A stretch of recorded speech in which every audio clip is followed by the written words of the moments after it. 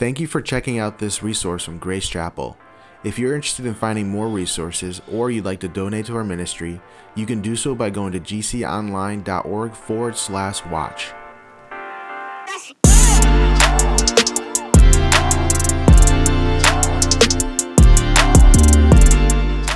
Well, I am excited to be sharing with you today. Welcome to all you maybe who are new, those watching online, welcome. For those of you who don't know, my name is Mike Tropea. I serve here on board as executive pastor. I'm excited to get to wrap up the series, the Greater Than series that we have been walking through these past 4 weeks. And so the intent of this series is to challenge us to see these postures that God has called us to that are greater than what the culture pulls us to.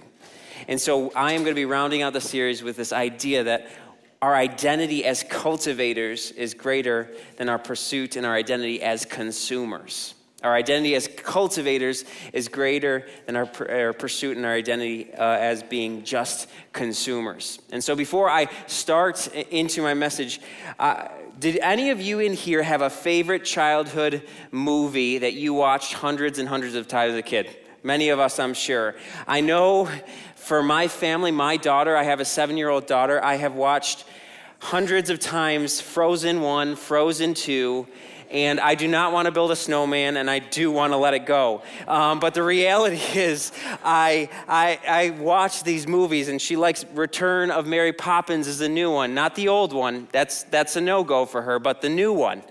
And so she loves these movies, and I'm sure many, like you said, many of you have your favorite movies. For me, I had a favorite movie that I watched all the time. And I was born in 1987, so you would think it's like a 90s movie, but my favorite movie as a kid was Willy Wonka and the Chocolate Factory. That was my jam. And looking back on it as an adult, I'm like, did I really... Some of these things unnerve me when I look back at Willy Wonka and the Chocolate Factory. But that was my movie. And so if you don't know that movie, not the Charlie and the Chocolate Factory one, that's garbage. I'm just sorry to say that, but it is if you like that. But that one had a particular theme. And if you know the story, it's based off of the book by Roald Dahl named Charlie and the Chocolate Factory. And the premise of the movie is Willy Wonka is this creator, is this Imagineer of chocolate, and he disperses, and people and kids love it.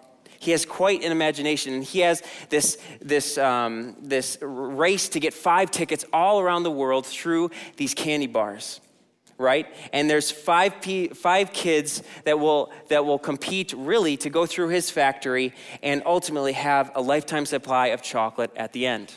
And if you remember the names, I'll try to remember them here. Charlie Bucket is the main character. The story is centered around Mike TV, Veruca Salt, if I can remember, Augustus Gloop, and Violet Beauregarde, right? And so the whole, most of the movie, it starts with them getting these tickets and then going to the factory. And this is where the fun tour starts.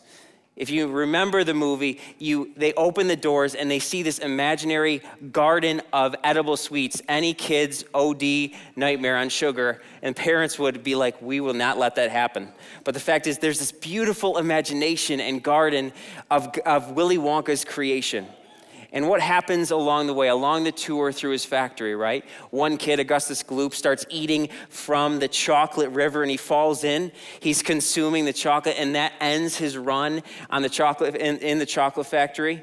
I think it's Violet Beauregarde who loves gum. And what happens, right? She becomes filled with blueberry juice or whatever, and they have to de-juice her to get her out because she likes to chew gum. Mike TV consumes media, entertainment, and he actually becomes millions and millions of little pieces in the air, and they have to try to put him back together. And then is it Veruca Salt? She has given everything in her life, and she wants these big golden goose eggs, and she falls through the garbage disposal not at the end, but partway through the movie, right? Because all of these kids are about consuming for themselves. But there's one left at the end. Charlie Bucket, good old Charlie Bucket is at the end, and he is being ushered in to receive this whole lifetime supply of chocolate. And this isn't in the movie, but this quote I want to read in particular. It's at the end of the movie.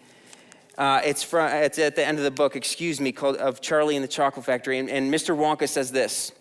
He says, listen, Mr. Wonka said, I'm an old man. I'm much older than you think. I can't go on forever. I've got no children of my own, no family at all. So who's going to run the factory when I get too old to do it myself?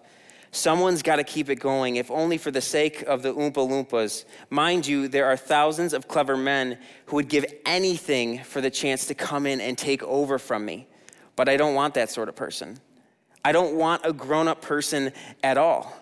A grown-up won't listen to me. He won't learn. He will try to do things his own way and not mine. So I have to have a child. I want a good, sensible, loving child, one to whom I can tell all my most precious, sweet-making secrets to while I am still alive. So when I hear that, when I was thinking about preparing this message, I was like, that's it. That fits into line with the theme of this cultivation and aligns with how God originally designed us. And God originally designed us in our DNA to be culture pushers, to be cultivators of the world in which we've been placed. But it's according to his design, just like Wonka wanted Charlie to do it towards his design. God has called us to that as humanity, to bring about his good plan in the world in which we live. And so today, I want to take a few minutes to discuss, how God's plan for us to be cultivators, not just consumers. And how Christ redeems us towards the original design to fill this earth and multiply for his good purposes, not our own. And I want to talk about the spheres that God calls each and every one of us to examine as it relates to a life and faith in Christ to cultivate the good world in which we've been placed. So we will go from here. I'm going to start at the beginning, just like I did 3 weeks ago when I started right in Genesis 1. If you don't know the narrative of the Bible starts off in Genesis, and in Genesis 1, it paints a picture. Just like Wonka created his imaginary factory, God created this world in which we find ourselves today, and he created it good and whole and with purpose and a plan. And so for 6 days he was creating, and at the end of the 6th day he created man.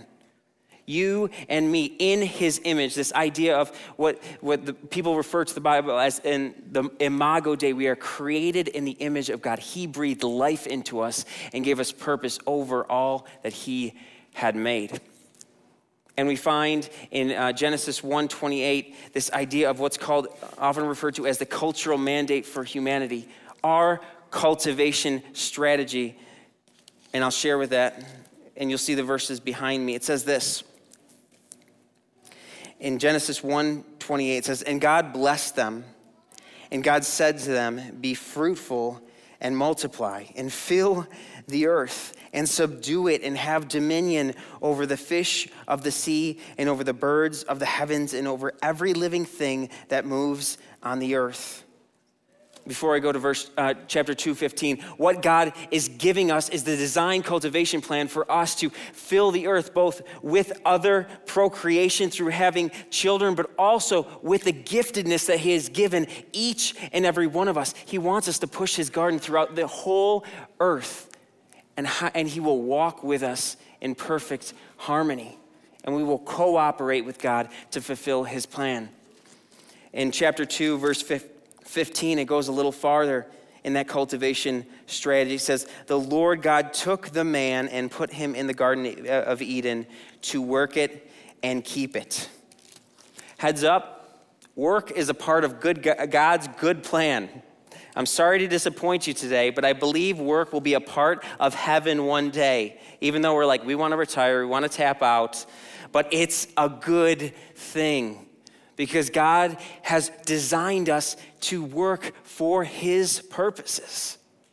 And so let me give you a definition of when I say cultivation, what in the world do I mean? And I'm going to take it from those two verses. And the formal definition I want to put before you is this.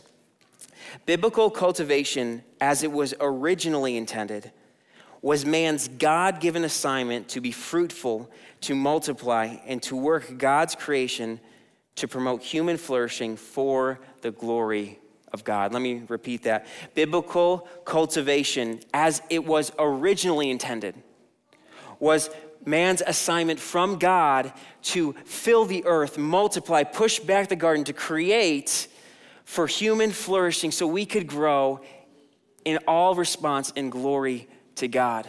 It wasn't for our purposes. It was us to marvel at the good God that would allow us to be a part of his chosen world. And we see glimpses of that today, do we not? I know 7 years ago, my daughter came on the scene, and I had a small part to play in the process at the beginning, right? But she was cultivated for 9 months throughout my wife's womb, and through all that time, I remember reading babycenter.com every week. It's like, she's a pea this week, and she's a blueberry this week, and this is what's happening, right? You see this cultivation, and you're amazed and marveling at what God is growing in her.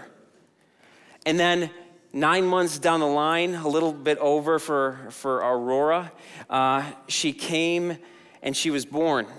And I sat there and I marveled, right? That I was a part. But but at the same time, that God would even entrust me with a human being was like, really, God? Are you sure? But the reality is, it made me marvel at how great God was. And it just seemed right, seemed a part of his plan that he allowed me to even be a part of it is mind-blowing. And when I was growing up, my parents were divorced when I grew up, so my mom remarried, and my stepfather, he was a gardener, and so he invited me into the process of planting. Half of our backyard where I used to play kickball was now transformed into a garden, so that was a whole new dynamic that I had to get used to. But he invited me into the planting of the garden. And so we tilled the soil in the backyard, we planted seeds, and after the harvest came, we had peppers, we had cucumbers, zucchinis, and when you look at that after seeing your work that goes into it, you can't help but slow down and marvel at, like, this is what you reap from what has been sown. And I don't know about you, but that reality, when I look back on it, I didn't realize it at the time, but looking back on it now, I was fortunate to be a part of that process. That cultivation was pure. But the reality is, I really wish I could tell you that didn't come now with a cost. The reality is that us walking with God, us cultivating in conjunction with God, that was what he designed. But we know the story, right? We know how the story started to break. What happened? God said, hey, I love you enough to stay within these bounds, and it's going to be good for you. Cultivate, push back the garden to continue to build this world, but just stay here and don't take from the tree of good and evil. But what knuckleheaded people that we are, what did we do? We took. We consumed what God said not to consume for our glory and not his. And we have been feeling the effects ever since, have we not? We have been feeling the effects of sin, and it didn't just separate us spiritually, which it did, and that spiritual breaking, we could never earn our way back, but it even affected the creation at large. Part of the fall, God said, hey, there's going to be pain in childbearing now, and I mean, God bless, from what I hear, epidurals are an amazing gift from God for birth, but the fact is, some people, pain in childbearing is a real thing, right? But even with cultivation of the garden, right, it wasn't just easy. Even with my stepfather, we had to de-weed, make sure there wasn't things growing. Pests got into it. We had to plow. We had to work. Then that wasn't a part of God's original design. Sin had broken our cultivation. But I love the fact that God didn't just stop there. I love the fact that God didn't just say, hey, you're better, we can't. He dismissed us from the garden, but he said, I'm going to send a rescuer at the right time to redeem you, to make things whole again, to make your cultivation whole and with purpose. And he allowed us to go about our ways. And even today, we can cultivate many things. We can build bridges better than we ever have, right? And you can marvel at it, but the thing is, those bridges rust and die. We can make beautiful music, but the end of the day, when it just ends and terminates on itself, because it's not pointing to something greater. But at just the right time, when we were dead in our sin and trespasses, and sin had blown across the whole eternity, and I'm not eternity of creation, what happened? God sent his son, Jesus Christ, perfect, the second Adam, to live perfectly like the first Adam didn't, to die sacrificially on the cross and to rise again over sin, death, and the grave, so that we could be set on a path to be right with God.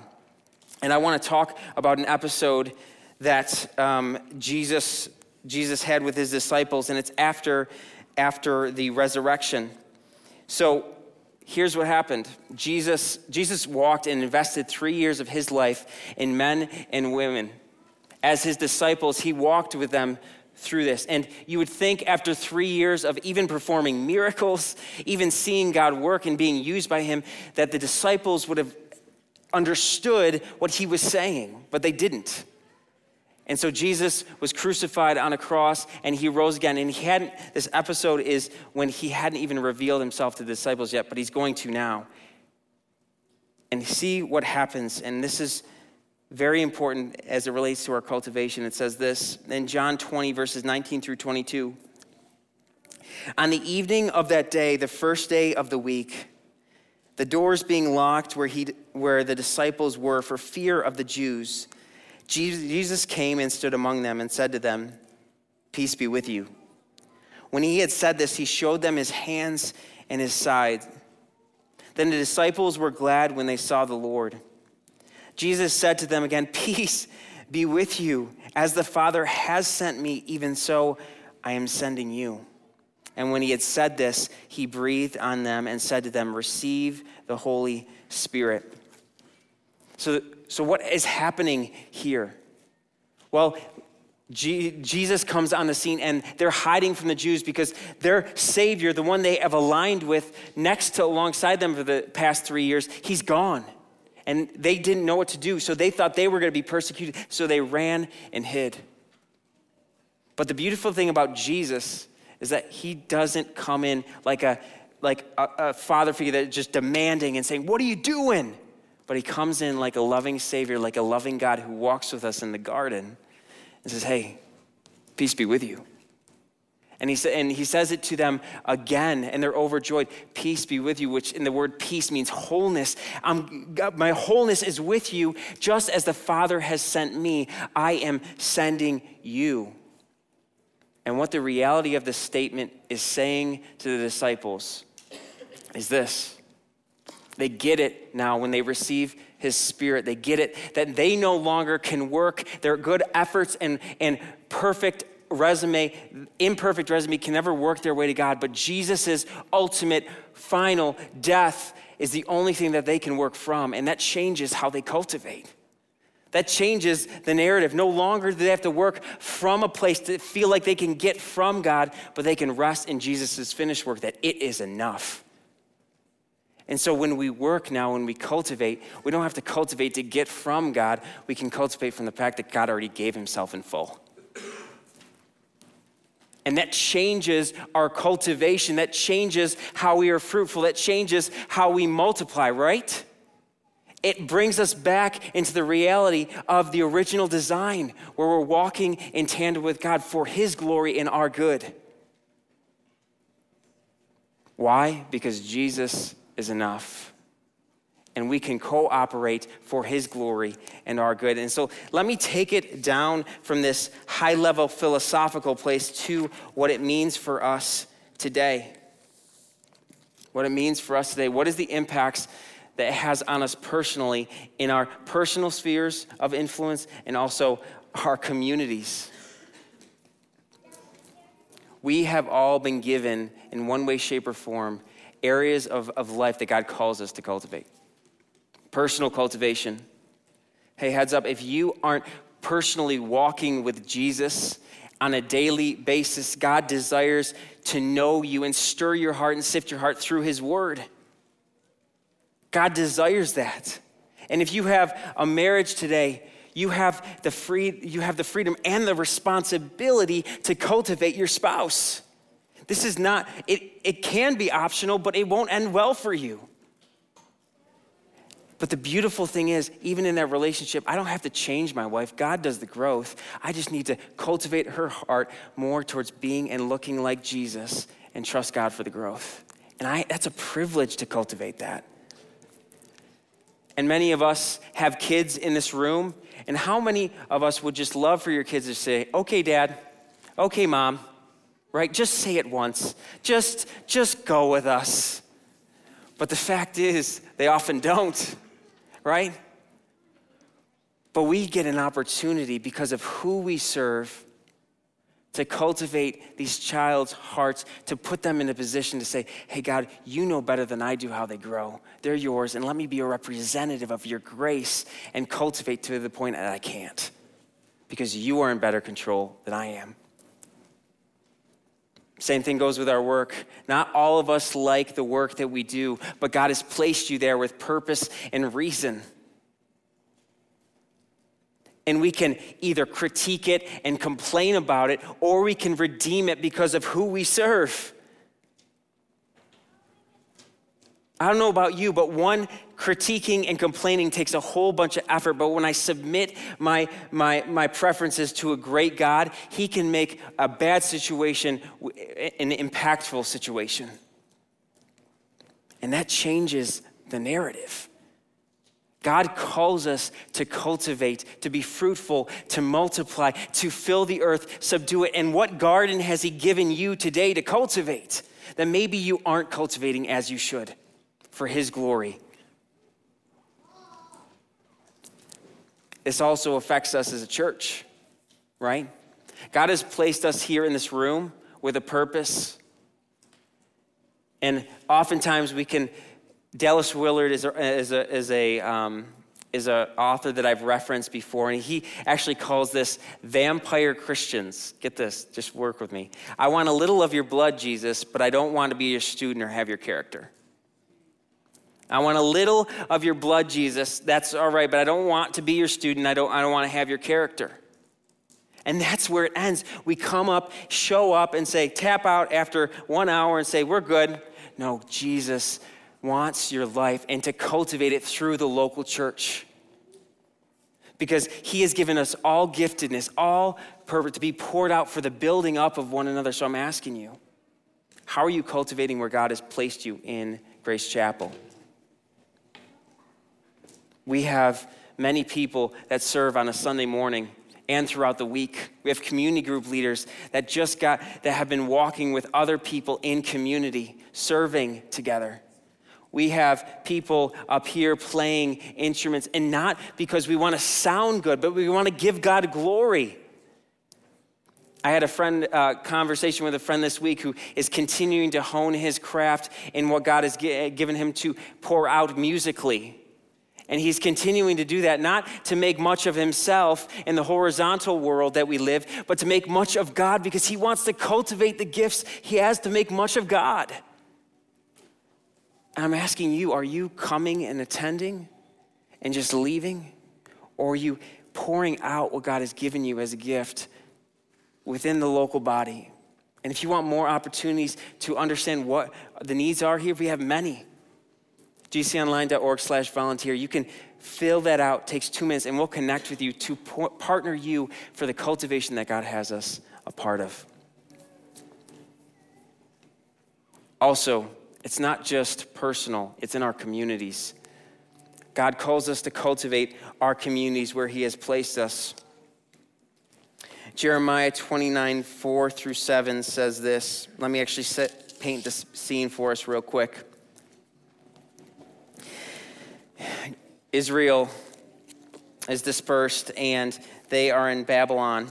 They are in an unknown foreign world, and God is going to be speaking into them. And how eerily similar do we find ourselves in the same space where it says this: "Thus says the Lord of hosts, the God of Israel, to all the exiles whom I have sent into exile from Jerusalem to Babylon, build houses and live in them, plant gardens and eat their produce.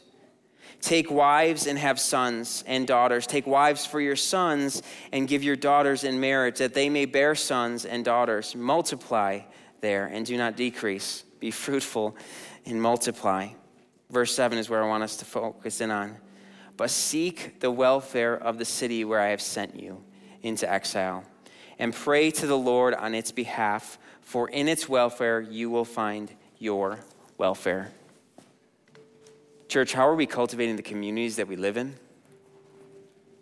I know many stories of people, even within our own church family, who are on town boards or speaking into the school boards because they want our children to prosper. And they don't want culture to run rampant, but they want the Spirit of God to run through their communities. Some people I just had a conversation with someone today who's up for a vote on the Pregnancy Care Center's board. Praise God. We need to be lights in a world infiltrating for God's glory and not our own consumption.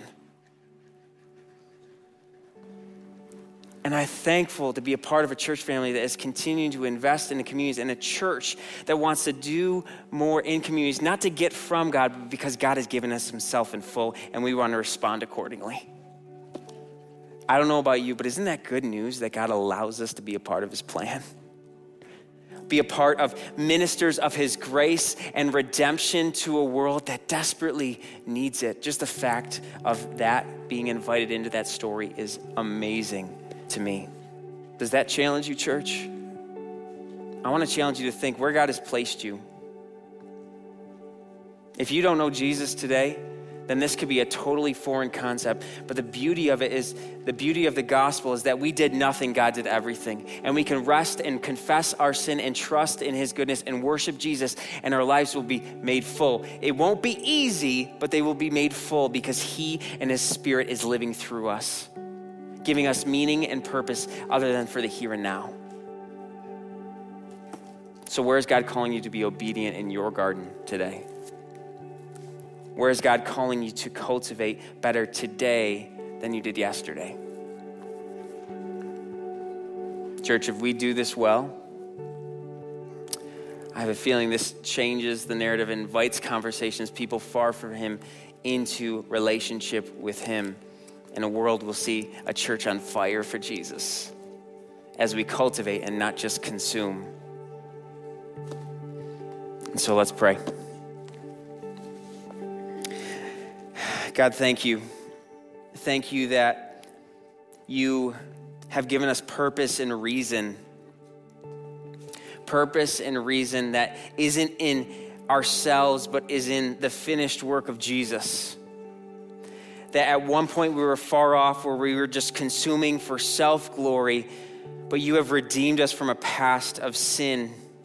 And for those who don't know you today, I pray that they can know you and be stirred by this to come and submit to your good plan and your good work. That we can be cultivators in this world as you originally designed, and to work in cooperation with you for your glory, because that is what lasts. God, help us to be aware of where you've placed us. Help us to steward what you've placed in our hand today. Cultivate our child's hearts, cultivate our marriages, cultivate our schools, cultivate our workplaces, all in our communities in ways that only you can do. Thank you for allowing us to be a part of your good and perfect plan. Jesus, we need you and we love you, and thank you for using us, imperfect as we are, to shine your light to a world that desperately needs you. God, we love you, and we ask all this in Jesus' holy and precious name. Amen.